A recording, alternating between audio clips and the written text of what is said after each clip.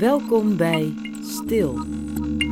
Hier hoort u verhalen over het belang van de tijd nemen, beter kijken, beter luisteren en over hoe ogenschijnlijk momenten van niets niet leeg zijn. Stilte is concreet. Stilte is pure noodzaak. Een onlosmakelijk onderdeel van het leven zelf. Al vanaf 2017 onderzoek ik, Lieke Benders, als theatermaker de stilte in al haar facetten. 4 jaar lang probeer ik stil te staan.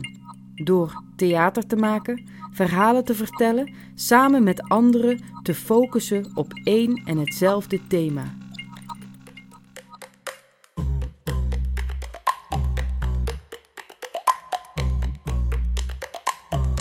Dit is Stil, het auditorium. Hier vinden verdiepende gesprekken plaats met stiltekenners. Schrijvers, wetenschappers, filosofen, muzikanten, architecten of ervaringsdeskundigen. Iedere keer een nieuwe gast.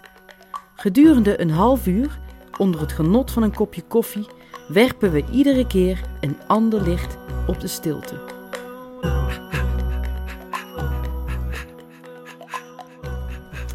Ditmaal spreken we met Marga Kattenberg hier op het Maanplein in Heerlen. Marga, welkom. Dankjewel. We gaan het hebben over de zintuigen in combinatie met de stilte eigenlijk vandaag. En jij zou in principe, we hebben jou uitgenodigd om te praten over specifieke visuele stilte. Ja. Kun jij wat vertellen daarover? Ik mag je zeggen trouwens, we hebben net afgesproken. Ja, dat hebben we net afgesproken. Marga mag dat tegen mij. Ja. Nou, visuele stilte. Ik ben sinds mijn 48e ongeveer blind. En dat betekent dus dat je dat je een heleboel dingen gaat missen. En dat kun je inderdaad de visuele stilte noemen, omdat je een heleboel input, zal ik maar zeggen, niet meer tot je krijgt. Mm-hmm. En dat leidt dus tot kan positief zijn, maar het kan ook een negatieve lading hebben, deze stilte natuurlijk.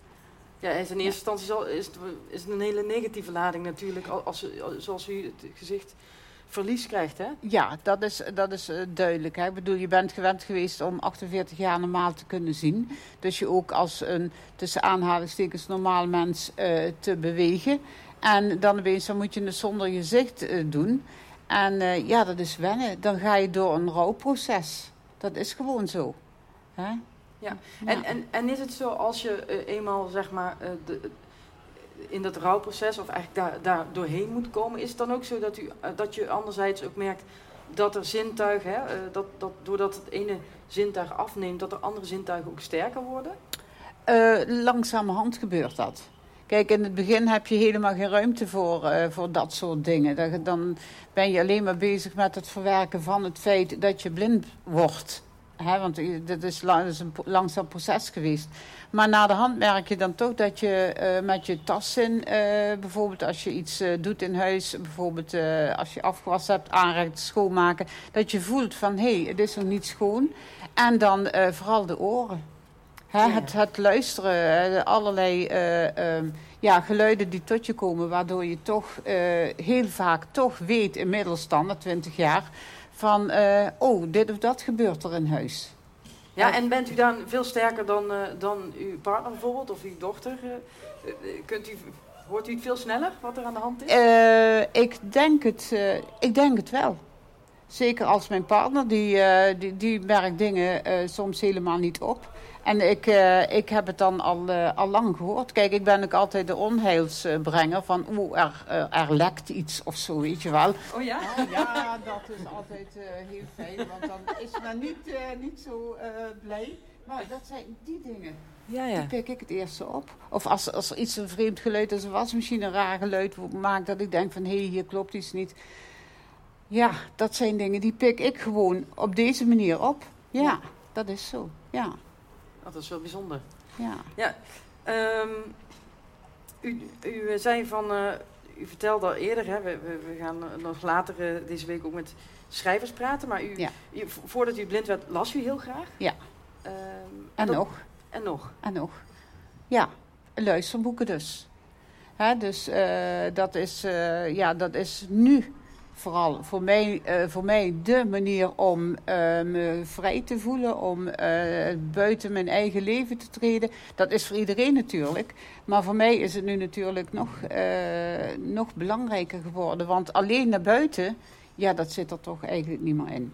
Nee? Dat durf ik niet goed. Echt alleen, ik had een geleidehond, maar die is inmiddels gepensioneerd. Maar ook, kijk, toen ik mijn eerste geleidehond kreeg, kon ik nog een beetje zien. Toen durfde ik het nog. Dan liep ik naar mijn ouders bijvoorbeeld en dan ging dat nog. Maar nu zie ik helemaal niets meer aan al die geluiden die je hoort in het verkeer. Je kunt het niet goed duiden. Als er heel veel herrie is, dan denk je, wat is er aan de hand? Mm-hmm. Als je niks hoort, dan denk je ook, wat is er aan de hand? Ja. En het oversteken is, met die elektrische auto's, die elektrische fietsen, je hoort ze bijna niet. De stilte kan soms ook gevaarlijk zijn eigenlijk. Stilte kan heel gevaarlijk, heel bedreigend zijn. Ja, nou en of. Ja.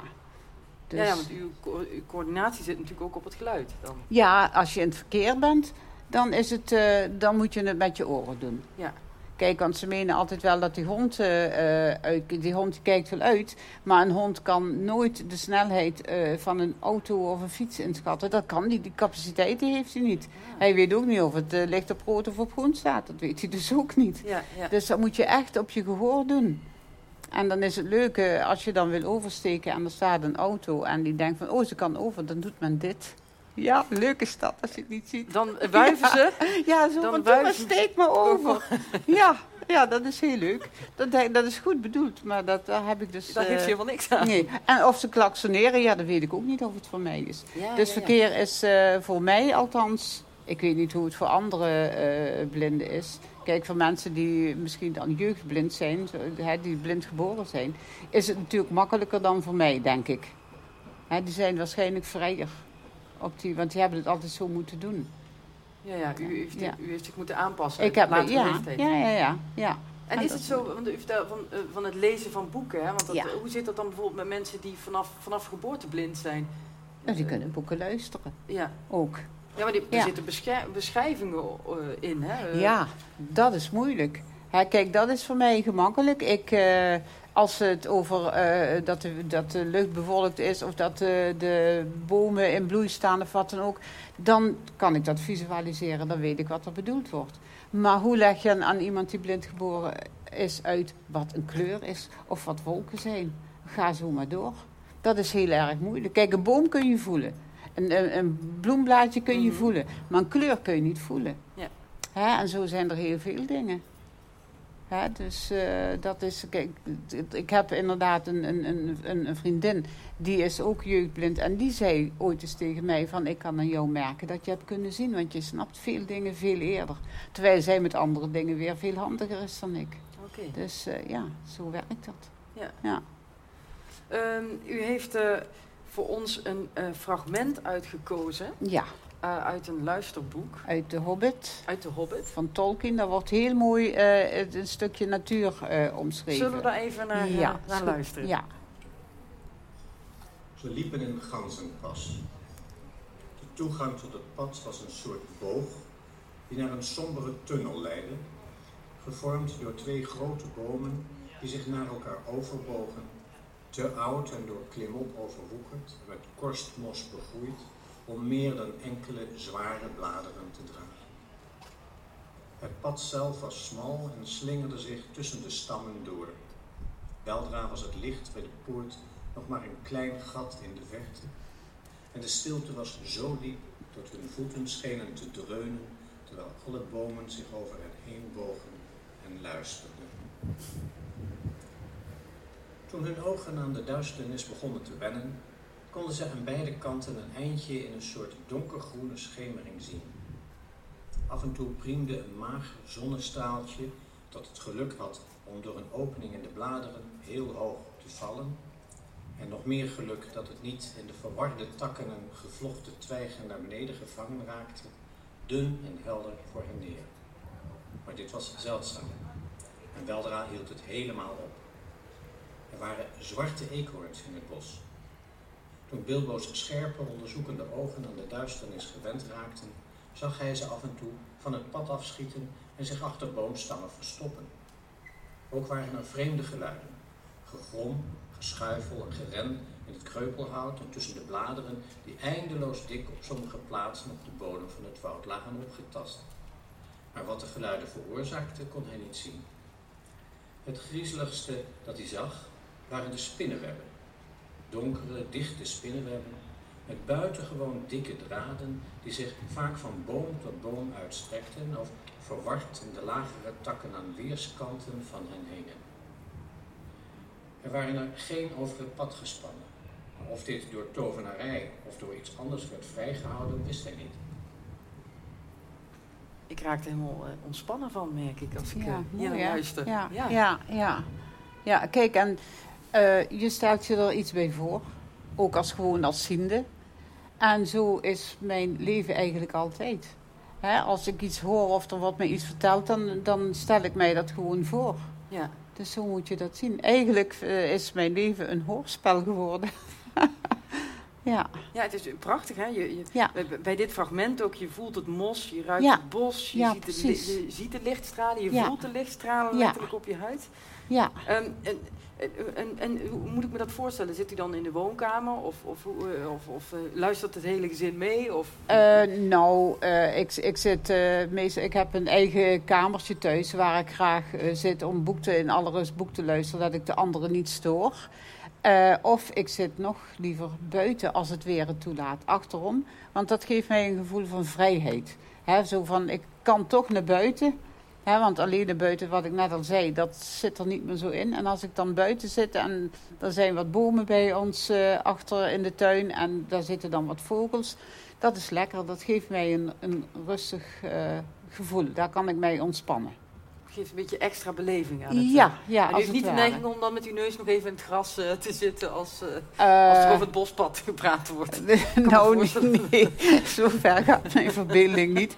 Maar nee, dat dan niet. Niet als ik een boek lees, maar als we eens een keer gaan wandelen of zo aan een boom voelen. Of als er bepaalde mooie bloemetjes staan of wat dan ook. Zeggen ze, voel eens even, dit is dat en dat bloemetje. Nou, dan voel ik dat en dan denk ik, weet ik het nog? Soms wel, soms niet. Hoe het eruit zag, bedoel je? Ja, weet ik nog hoe het eruit zag. Ja. Maar dat geldt voor heel veel dingen, ook met gebouwen en zo. Dat je dingen vergeet. Ja, dat is wel lastig. Ja. Ja, en u heeft nog meer dingen die u graag doet, die u ook deed voordat u blind werd, toch? Ja, wat ik deed, ik handwerkte heel graag. Maar ja, dat zit er niet meer in natuurlijk. Borduren, breien, noem maar op. Dat vond ik altijd heel erg leuk. Mijn nieuwe hobby is, wat ik alweer 7 jaar doe, is dansen. Ik heb in het verleden gedanst. Leren dansen toen ik nog kon zien. Gewoon ballroom dansen. Ja. En door allerlei hoe zal ik het zeggen, door allerlei... Samenloop van omstandigheden. Ja, juist, samenloop van, dankjewel. Heb ik mijn danspartner Mart ontmoet. Of we kennen elkaar eigenlijk al een beetje van de dansschool. En wij dansen nu samen. En dat geeft mij natuurlijk ook een gevoel van vrijheid. En het is natuurlijk heel goed voor je beweging. Ja. Want ik loop houterig. Dat weet ik. Ik loop gewoon houterig, maar als we dansen, dan gaat dat toch een heel stukje beter. En hoe kan dat dan? Waarom gebeurt dat bij dansen? Omdat ik weet... Kijk, als je als paar, als koppel echt elkaar vast hebt... Ja, dan vertrouw ik er dus op dat we niet botsen. En als ik stukjes losdans, want dat gebeurt in sommige dansen... Ja, dan weet ik dat Mart gekeken heeft van... Is er ruimte? Kan ze dit en dat doen? Dus dan denk ik niet van, ik bots ergens tegenaan. Dat is voor hem ook heel inspannend, maar daar zijn we inmiddels wel enigszins in getraind, allebei. Oh, wow. Dus dat is wel heel leuk om te doen. Dat heeft wel een heleboel dingen gecompenseerd. Ja? Ja, want bijna alles valt weg, hè. Ja. Dus dat dit ervoor in de plaats kwam, daar ben ik nog steeds heel blij mee. Dus, mooi. En wat is uw favoriete... Mijn favoriete dans? De Engelse wals vind ik heel mooi. Dat is vrij rustig, hè? Dat scheelt. En de slowfox is heel mooi, maar die is moeilijker in verband met balans. Want kijk, aangezien ik niet kan focussen Ik kan helemaal geen dansen wat Nee. dat betreft. Dus wat is de slow fox? Wat moet ik me daar bij Ja, voorstellen? wat moet je daar? Dat is een vrij rustige dans, maar dan moet je bijvoorbeeld als je terugdanst over de hak. En als je vooruit danst, moet je op een gegeven moment ook op de tenen. En dat is de balans is daarbij wat moeilijker. En de rumba. Is dit een... Ja, Is dit ongeveer de sfeer? ja, inderdaad. Oh, dat klinkt heerlijk, ja. Ja. En dan heeft u uw partner wel vast nog? Of dat Ja, is bij de wisselend? slow fox. Ja, bij de slow fox wel. Dus u zoekt wel de randjes op dan? U zoekt Soms wel het wel, gevaar ja, op? soms wel. Bij Tja bijvoorbeeld, daar hebben we een drop, heet het dan. Dus dat ik naar achteren val. Echt? Ja, dan hoop ik dat hij me opvangt. Dat hij niet toevallig de andere kant op kijkt, dan hebben we een probleem. ja, dus dat doen we wel. Ja, we doen eigenlijk best wel veel. Ja, beetje niveau, om even op te scheppen. Bijzonder, bijzonder. Ja. Wauw. Ja. Kijk, mensen geloven dan ook vaak niet dat ik helemaal niets zie. En dan komen ze naar me toe van, goh, wat zie je nog? Ja, helemaal niets. En dan hebben ze iets van, hoe kan dat nou? Ja. En is het voor u ook, leeft u dat ook anders qua inspanning, zeg maar, als u zo'n dansavond heeft? Want ik kan me voorstellen, Ja? Ja, kijk, het is sowieso al heel inspannend om de programma's uit je hoofd te leren. Want kijk, een ander ziet... niet spieken wat de ander doen is. Nee, en als een ander weet, ik ben in een hoek, dan dans je een hoekfiguur. Maar ik weet dus niet dat ik in een hoek ben meestal. Dat is al het probleem. Ja. En het geluid, de muziek, hè. Kijk, soms staat het zo hard dat het op een gegeven moment zo naar binnen komt. Kijk, ik ben al afgeschermd door het gebrek aan zicht. En als er dan als het geluid te hard wordt, dan kan het zijn dat ik even eruit moet. Ja. Hè, dan kan ik ook, wat me dan opvalt, op een gegeven moment herken ik bijvoorbeeld de stem ook niet meer van Marten dan bijvoorbeeld.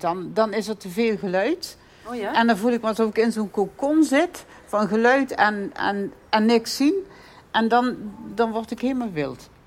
Maar ik heb er van collega blinden begrepen dat ik niet de enige ben die daarmee worstelt. Dus- Ja, en dan is die stilte heel belangrijk. En wat doet hij dan? Dan moet u even Dan buiten, uit het geluid. Ja.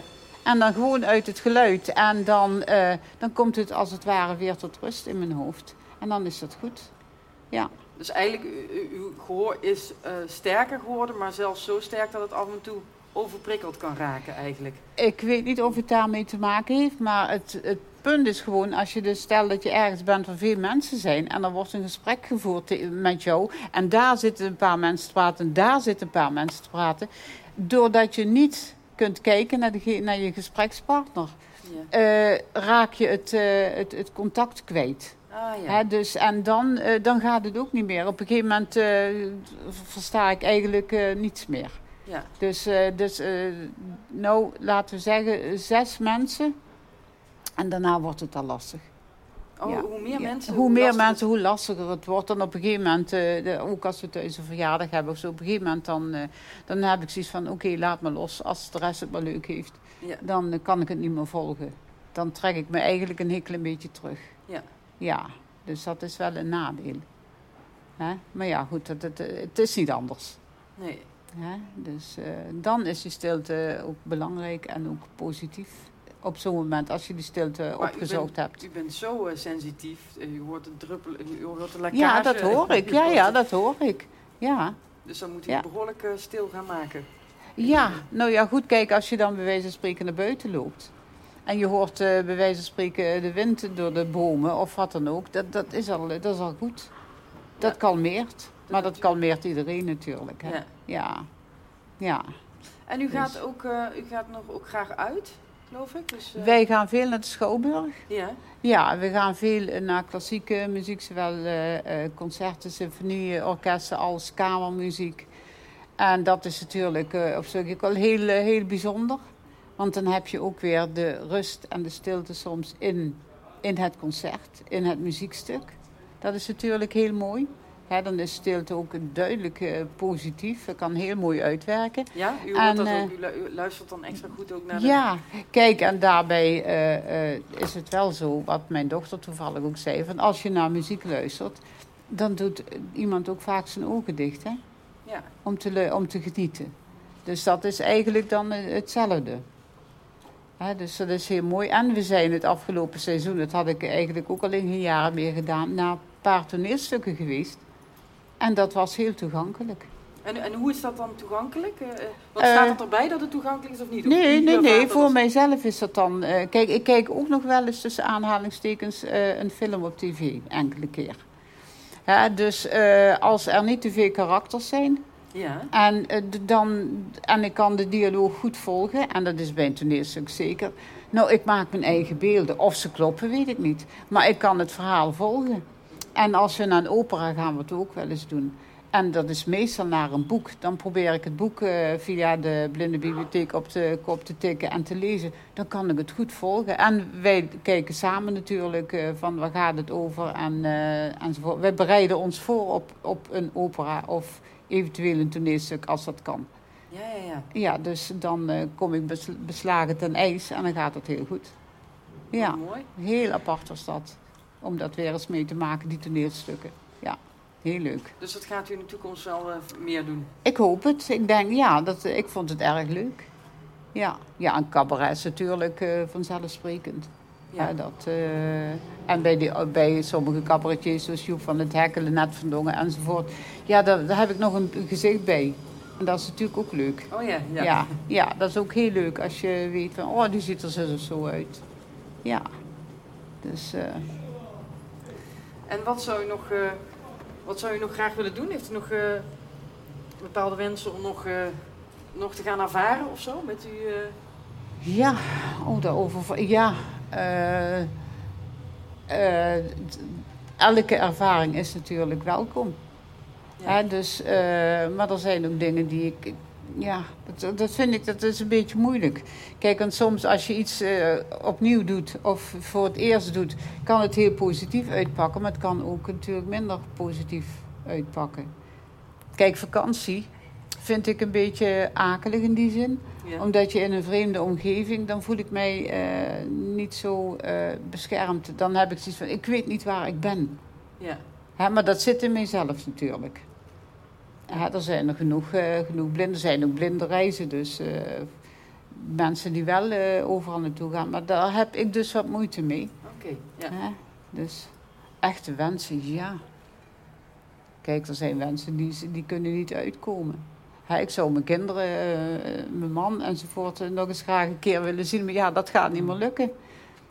Die heb ik gezien 20 jaar geleden voor het laatst. Ja. Dus die bleven jong. Dus die blijven wel jong, ja. Die blijven heel knap. Ja, maar dat is wel een groot verlies, die dingen. Of dat ik jullie hier niet kan zien. Ja. Ik zeg wel eens, ik praat met iemand, maar ik ben eigenlijk altijd aan het telefoneren. Ja. Want ik zie hem niet. En mag u, kunt u soms ook wel aanraken dan? Ja, dat kan. Ja? Ja, natuurlijk. Als Linda bijvoorbeeld, dus mijn dochter dus, als hij iets nieuws heeft gekocht. Ja, je wilt ook graag eens zeggen voor, goh, wat leuk. Dan voel ik van, hoe zit het? Wat is het voor stof? Noem maar op, dat soort dingen. Of schoenen, dat kun je heel goed voelen natuurlijk. Of als ze naar de kapper geweest is, dan doe ik dat natuurlijk met mijn handen. Dan voel ik met mijn handen, uiteraard. Ja. Maar ja, aan een vreemde ga je niet staan plukken. Dat lijkt me niet zo handig. Dus, ja. Nee, u durft nooit te zeggen, bent u nooit eens nieuwsgierig?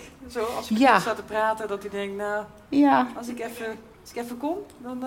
Ja, ik kan dat niet. Ik heb het wel eens geprobeerd, maar het is een beetje... Het voelt een beetje ongemakkelijk. Meestal vraag ik dan naar de hand van, goh, hoe ziet die en die eruit? Want je maakt een beeld en meestal klopt het helemaal niet. Ja? Is dat zo? Ja. Bijvoorbeeld, nemen ze een voorbeeldje Eva Jinek, kijk ik vaak naar. Daar dacht ik dus van dat ze heel donker was. En ze is dus blond. Ja, waarom? Weet ik niet. Dat soort dingen. Ja. Dus, ja, bijzonder, ja. Ja.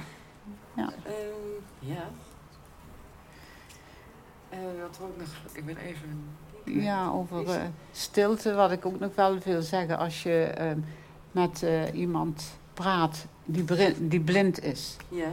En het gesprek verloopt bijvoorbeeld niet zo leuk. Dat kan ook gebeuren, hè.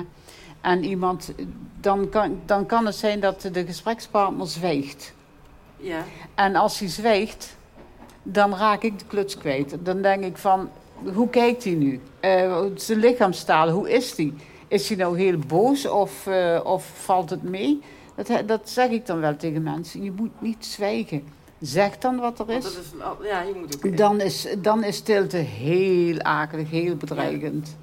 Ja. Of ook als er zoiets, wat er op straat kan er iets gebeuren. Bijvoorbeeld een aanrijding, ik noem er maar eens wat.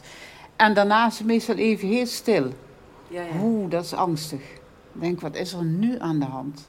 Ja. Dus dan is stilte weer angstig of bedreigend. Maar u heeft wel geleerd om daar direct op te reageren dus, als u dat voelt. Ja, ik wacht het af. Ja. Ja, ik wacht af wat er daarna gebeurt. Ja. Want wat moet ik? Of als het een 1-op-1 gesprek is, ja, dan zeg ik natuurlijk wel van... hey, zeg eens wat, ik kan je niet zien. Ja. Dat geef ik dan wel aan, ja. Oh ja, ik moest denken aan wat u net ook zei over Jinek en zo. Dat ervaren wij natuurlijk ook met het lezen van een boek. Hè. Soms kan een boek altijd, als je het gelezen hebt en gevisualiseerd hebt in je hoofd, vaak veel mooier zijn dan de film. Ja. Dus ik kan me heel goed voorstellen dat u daar...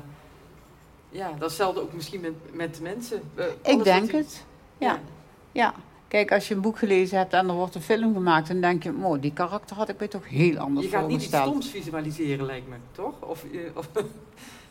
Wat ga ik niet visualiseren? Nou ja, niks stoms visualiseren, dus het is geen lelijk bos. Hè? Waarom zou je een lelijk bos gaan zien? Als je ook een mooi bos dat ligt eraan hoe het omschreven wordt. Ja, dat is waar. Kijk, dat is duidelijk. Hè? Als er staan een heleboel half afgebrande bomen of zo. Nou, dan weet ik wel wat ik me voor moet stellen. Ja. Maar het gaat vooral om de figuren, hè. Ja. Van, die stel ik me zo voor en die stel ik me zo voor. En dan komt de film. En dan is het Rutger Hauer, terwijl je Jeroen Krabbe in je hoofd had. Ik noem nou maar even een voorbeeld. Ja, maar zo werkt dat dus. Hè? Ja, zo moet je dat voorstellen. Heb je een verkeerde acteur genomen ervoor? In jouw optiek dan.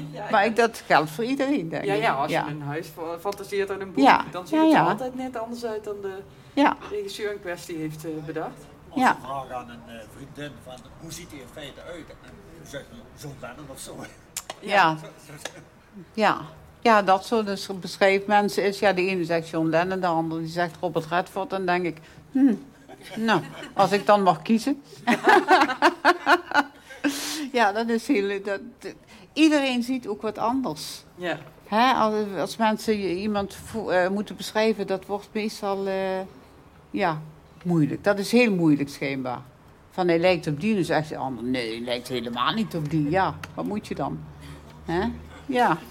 Tot slot, we hebben het eigenlijk gehad over de ogen, de oren, het voelen.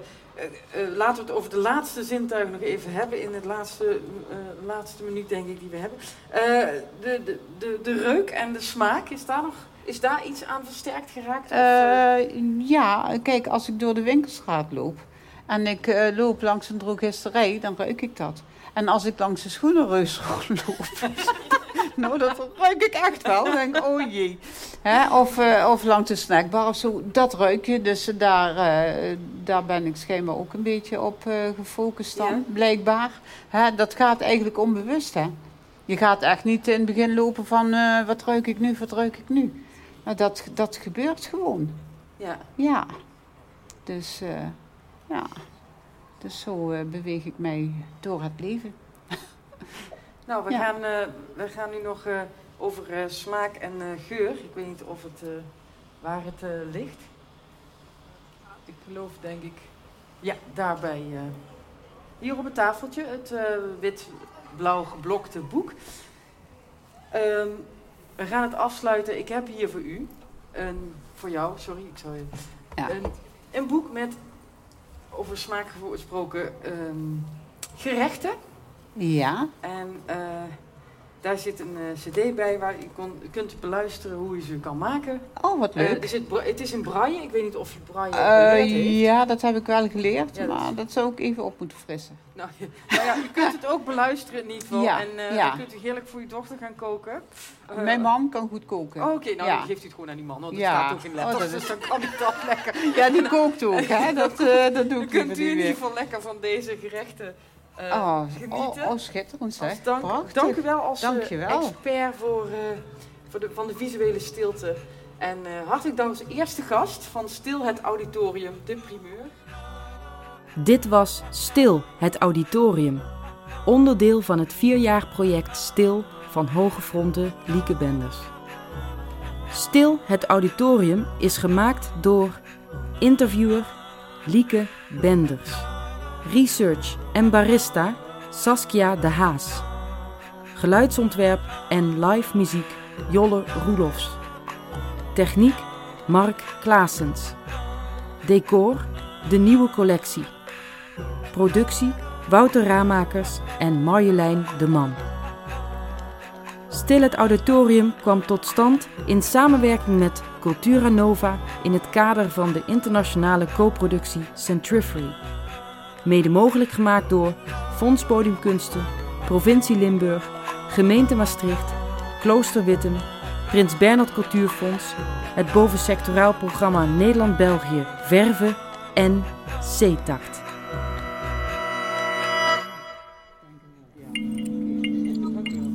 Dank u wel, Marga. We gaan even Graag gedaan.